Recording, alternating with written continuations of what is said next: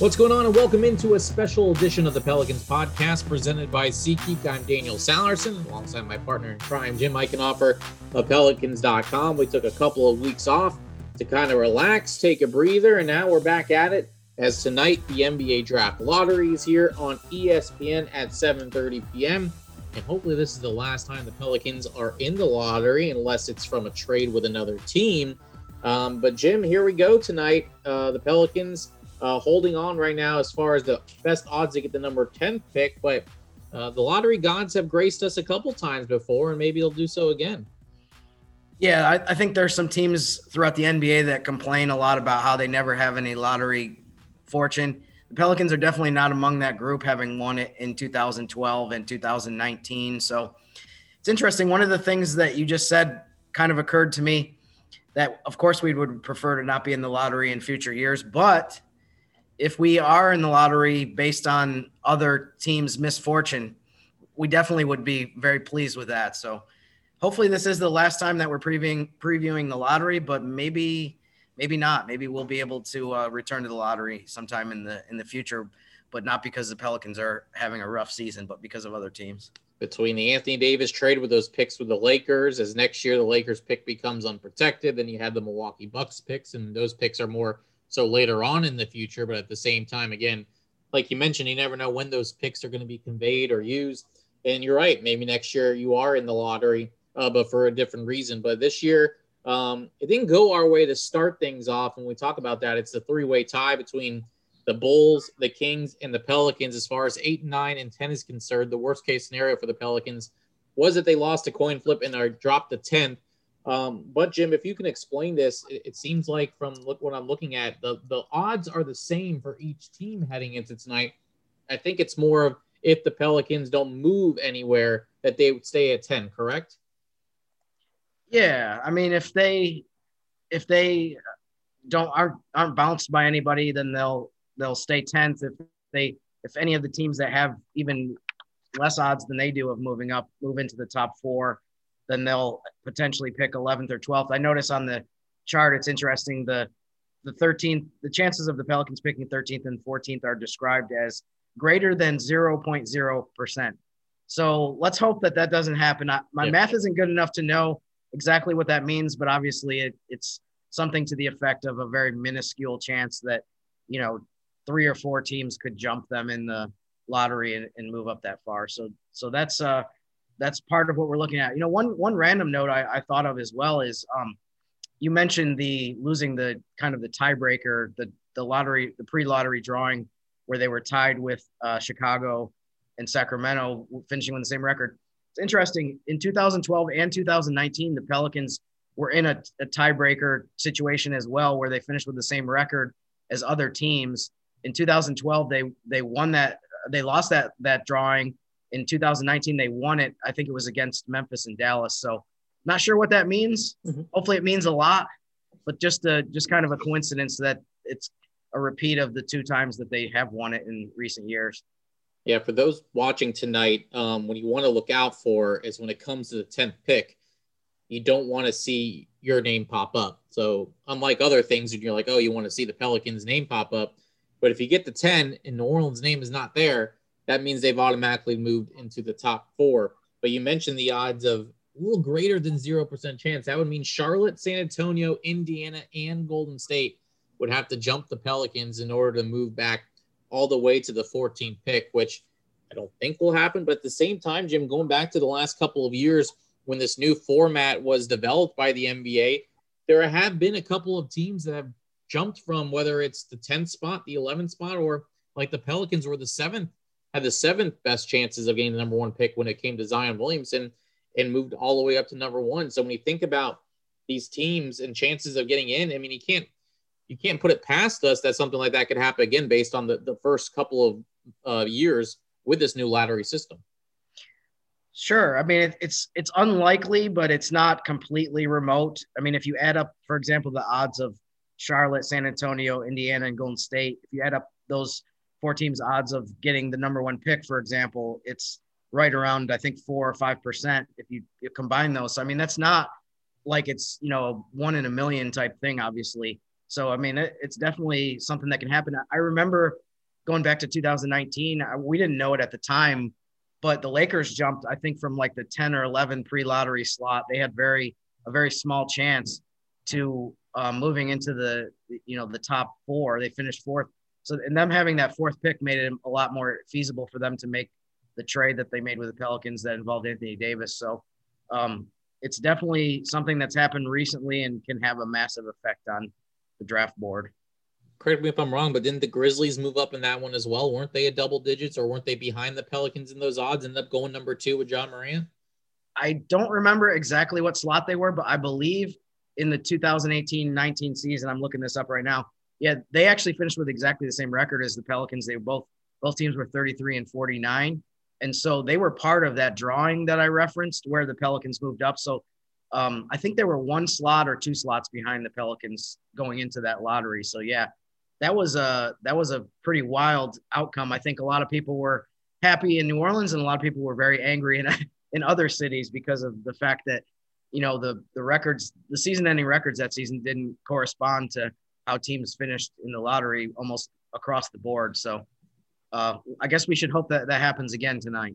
Yeah, I think the New York Knicks were one of those teams that were very disappointed, of course, wanting in on the Zion Williamson sweepstakes. But that means 3 of the teams outside of the top 4 jumped in. So when we talk about the odds, and tonight the Pelicans, just like Chicago and Sacramento, 4.5% chance at the number 1 pick, 4.8% at number 2, 5.2 at number 3, and 5.7 at number 4. And then, as Jim mentioned, the most likely result will be at number 10, 60.6% chance, and it drops back after 11, 12, 13, 14. So it's either going to be in the top 4 or it's going to be number 10, 11, 12, 13, or 14, and hopefully it doesn't go anywhere beyond 10. Let's talk about what it means for other teams, Jim, because it's not only the Pelicans that, I guess they don't really have any implications besides what number they will be. But if you look at one of the teams that they're tied with, Chicago, their pick will be determined by where they land, thanks to the the Nikola Vucevic trade that sent him to Chicago. And then the other team to keep an eye out for is Golden State, because they're another team due to Minnesota and their trade for Andrew Wiggins.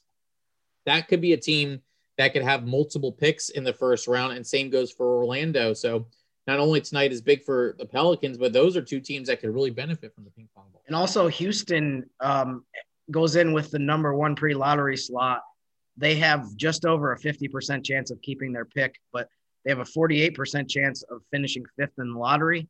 And if they do finish 5th, that pick would be conveyed to Oklahoma City. So, I mean, Oklahoma City has a better than average chance or slightly kind of a 50-50 chance of maybe even having 2 picks in the top part of the draft. So, I mean, that could be a huge boost for them as well. I know a lot of people are focusing on that, but I mean, there's some extreme ramifications in the Western Conference, obviously, with the teams that we just mentioned in terms of what could happen. I mean, I think people for months now, maybe even going back to the moment the last year's draft ended, started pointing at the 2021 draft lottery as something that would have huge consequences, but mostly because of the trades that have taken place where you have teams, with lottery protected picks. I think it's funny though, to think back to when Houston did that trade with Oklahoma City. I don't think anyone thought Houston would have the worst record in the league or have, obviously losing James Harden was a big blow, but I mean, the fact that they kind of spiraled down to the bottom of the standings was a surprise. And so now here they are in a situation where they have to be very nervous that they could lose that pick altogether. I can't imagine how tense I would be if I was with a team or covering a team today that could go from either a top 4 pick or not having a first round pick at all, which is what, Houston and Minnesota are facing. So there's a lot of people biting their fingernails and pacing around the building, I'm sure, today in Toyota Center and Target Center. What's crazy about Houston's pick, Jim, is it's Oklahoma City has the right to swap. It's Miami's own first round pick for Houston's own first round pick if Houston is out of the top 5. So it's not only that Houston and Oklahoma City will swap because Oklahoma City has the 4th best odds of getting number 1 pick. It's actually Miami's pick, and Miami is obviously not in the lottery this year because they made the playoffs. So it's not only going to be a dramatic, Houston and Oklahoma City swap 1 and 4. It's going to be Oklahoma City jumps to number 1. They also, and then Houston will get Miami's pick after the lottery. I think what I'm reading right here is, so I think Houston's going to drop dramatically if they get out of that top 5, which could be really scary for them. And I'm totally confused again, but that's okay. Now I hear you. So basically, Houston will have a first round pick. So I'm glad you clarified that. They will have a first round pick, but it could drop to the point where it's out of the lottery instead of being, in the top 4 right now. I'll read it again just because I think it's important for listeners to kind of grasp what's at stake here, especially when they see these things pop up. It says Oklahoma City has the right to swap Miami's own first round draft pick for Houston's own first round draft pick if Houston's own first round pick is not among the first 4, which I think also means that because Oklahoma City has the rights to Miami's first round pick, I'm guessing, does that mean Oklahoma City will keep their top 4 pick and get Houston's pick? Because Oklahoma City is in the lottery as well. See, that's where I get confused, but that's what I think I'm reading seems to be the case, but who knows? Yeah, I mean, the chart that we have says that Houston has a 47.9% chance of finishing 5th in the lottery. So I guess we'll go from there. Yeah, absolutely. We don't have to delve too much into this, but before we go here, we talk about the number 10 pick. There have been a couple of number 10 picks overall. The Pelicans, last time they had the number 10 pick was in that 2012 draft when they got Anthony Davis, and that 10th pick was courtesy of the Minnesota Timberwolves, where the Pelicans drafting Austin Rivers. They've had the 10th pick before, but have been conveyed to other teams as part of other trades. But we look at the history, I think the most recent pick of 2018 was Mikal Bridges, who you're seeing in the NBA playoffs here for the Phoenix Suns. But guys like Paul Pierce and Paul George have been picked number 10 as well. So there are some talent there at number 10.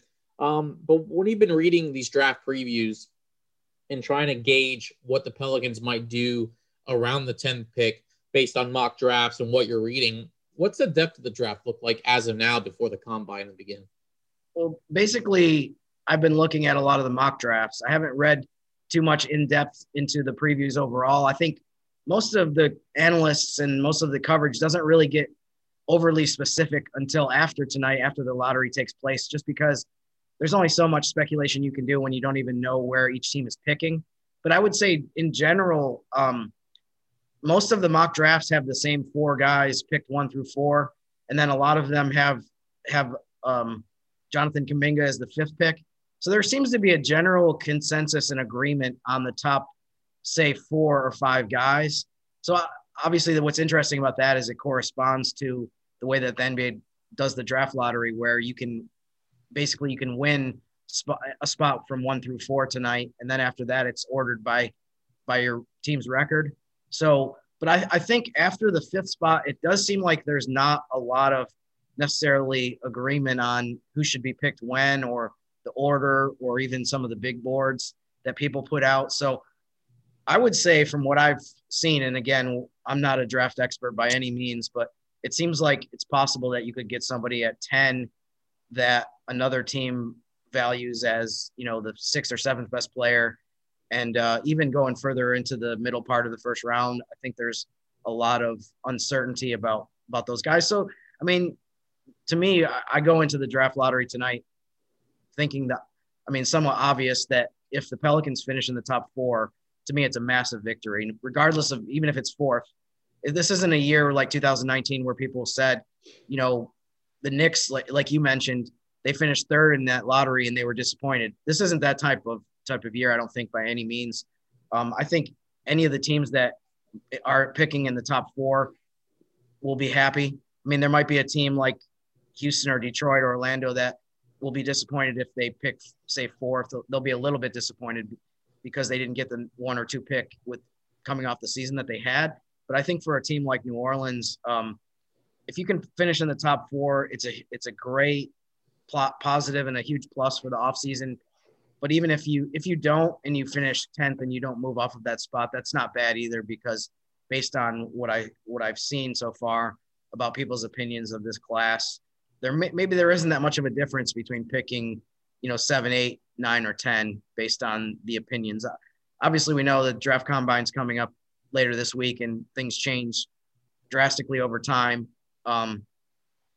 Lillard, I think, was an 8th pick, for example, in the same year that Anthony Davis was drafted.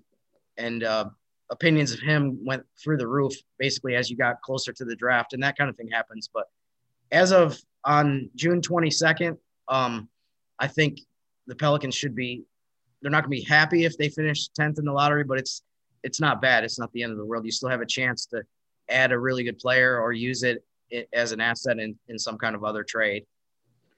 Well, looking before we wrap things up here, I wanted to touch on the NBA playoffs because you and I have been texting a lot and chatting about this year's playoffs, and we both, I think, agree how exciting these playoffs are. But when it refers to the draft lottery, there are two teams that are in their respective conference finals that were in the lottery last year. The Phoenix Suns, who did pick Jalen Smith at number 10, ironically, and the Atlanta Hawks, who picked Onyeka Okongwu at number 6.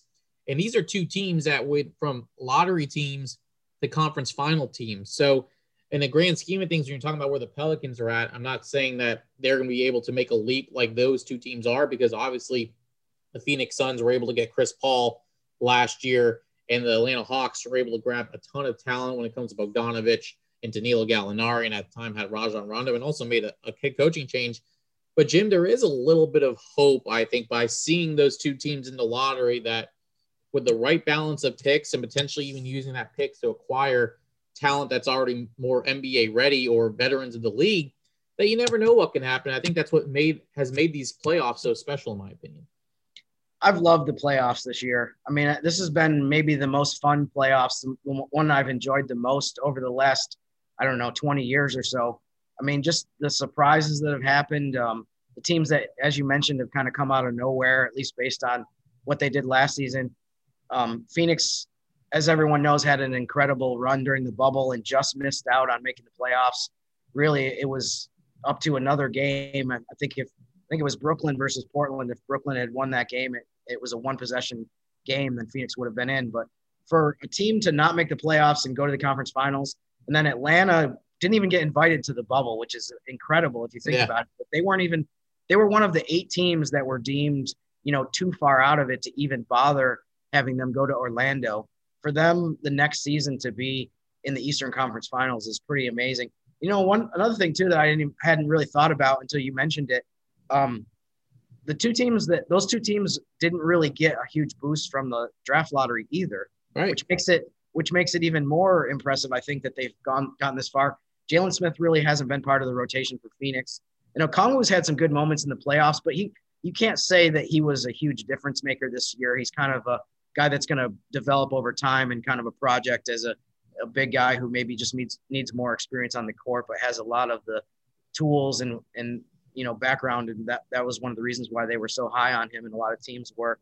But I think it's great for the NBA though, that you can see some of the parity. I feel like we see this in the NFL all the time, where there's some stat, I can't recall it off the top of my head, about how there's something like 4 new playoff teams every year, at least 4 teams that didn't make it the previous year. And it's very common that we see a team in the NFL go 7-9, and then the next year they're in the Super Bowl or in the conference championship game. So that part I think is great. The postseason this year, I mean, it's been, other than the exception of the Clippers, who don't fit any of these categories, but it's been a terrible playoffs for super teams. It's been a bad year for big markets, and it's been a rough playoffs as well for kind of the established stars. So I love the fact that, for example, Devin Booker and Trae Young have kind of carved out a spot as kind of the next wave of star players. Funny random note, I saw a kid, I think he was high school, maybe early college age yesterday, wearing a Devin Booker, the Valley jersey, which absolutely stunned me that I saw that. And I thought that was really cool just to see that you're starting to see some of the new younger guys come into the league. There's been other younger players that have made a huge impact on these playoffs, including Luka Doncic and some other guys that maybe their teams didn't go as far as Atlanta and Phoenix have. But that part is great because eventually, as we've talked about before, the guys who have been stars and the big names in the league for the last 10 plus years, eventually they will retire. And so you have to replace them with new guys.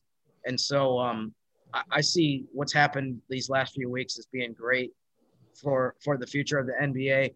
And I would guess you agree based on the reaction that you've seen on Twitter and social media. But for me, I've seen almost across the board, people from New Orleans and Pelicans fans say that they've really enjoyed the playoffs just because some of the smaller market teams have done so well.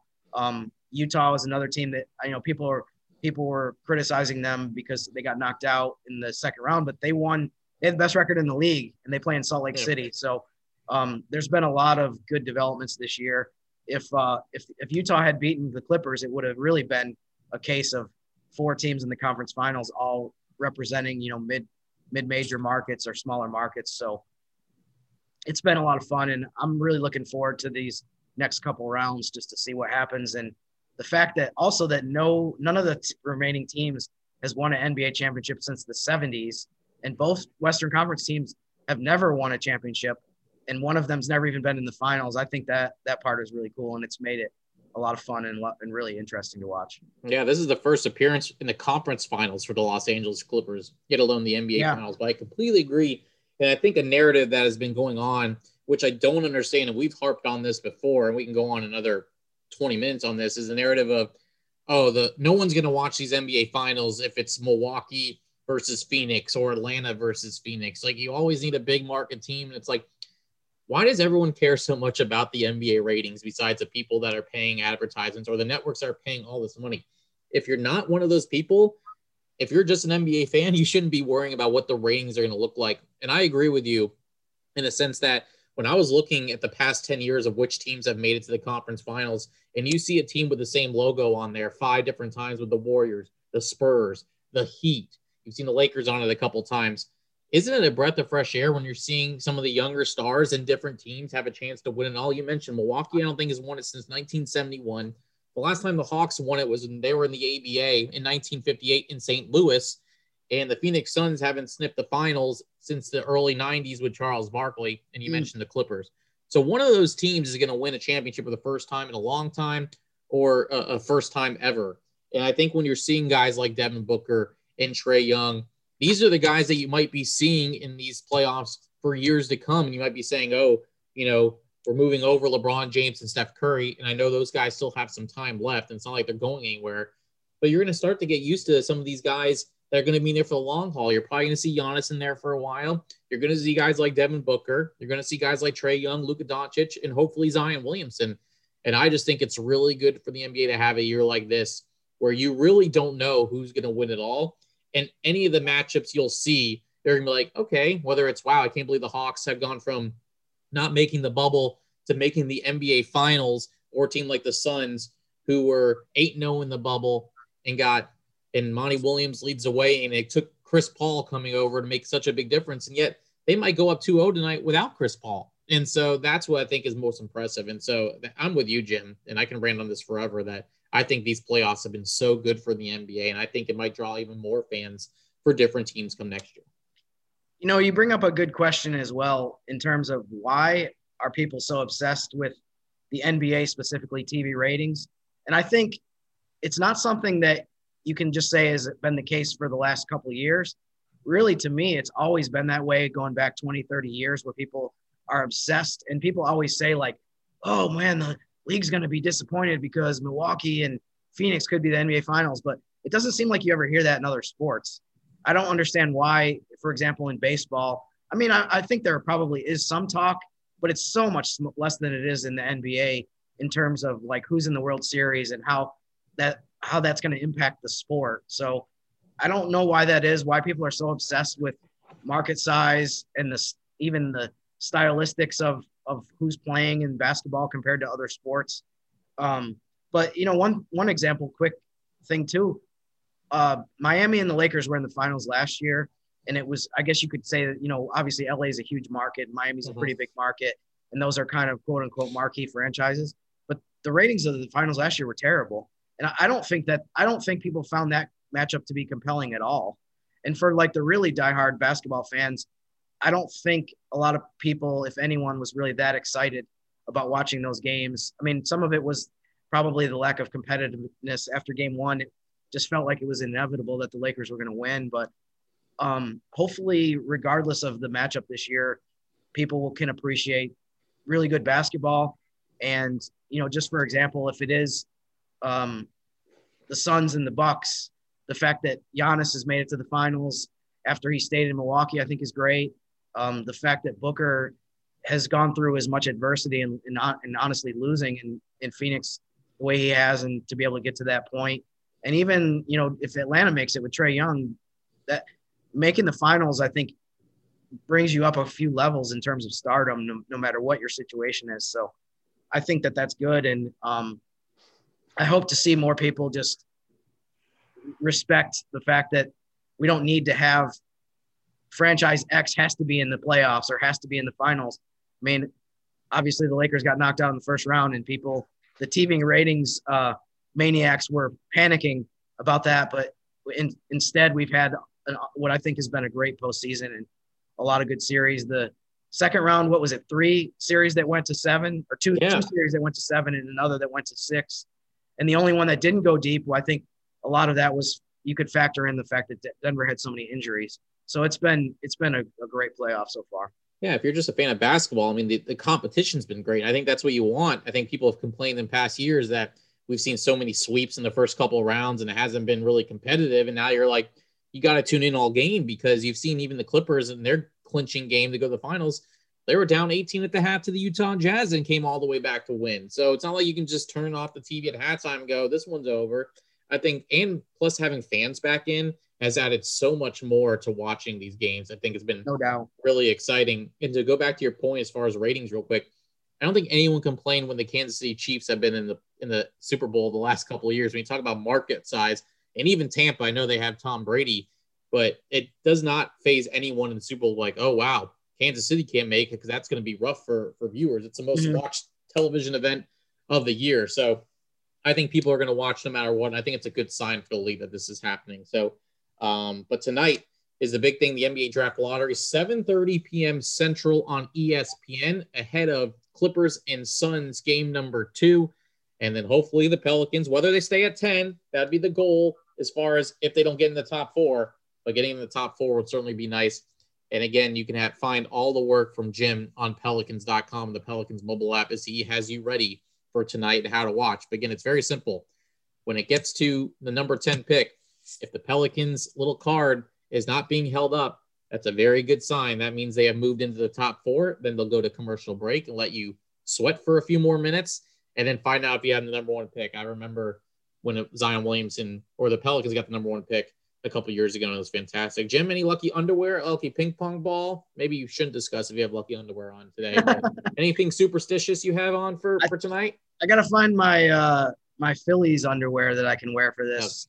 I just had trash. I just had to throw that in there just to reference previous podcasts, but no, I'm not very superstitious. And honestly, if you think about it, I'm not superstitious, and it's worked out very well as a whole over the last decade in terms of winning 2 draft lotteries in situations where there was a lot of excitement and hype over those. So maybe my philosophy of having no philosophy has been working so far, and I guess I'm going to stick with that. To quote Michael Scott from The Office, I know you haven't watched it, but I'm not superstitious. I'm just a little stitious. And so maybe that will be the case for Jim Eichenhofer tonight.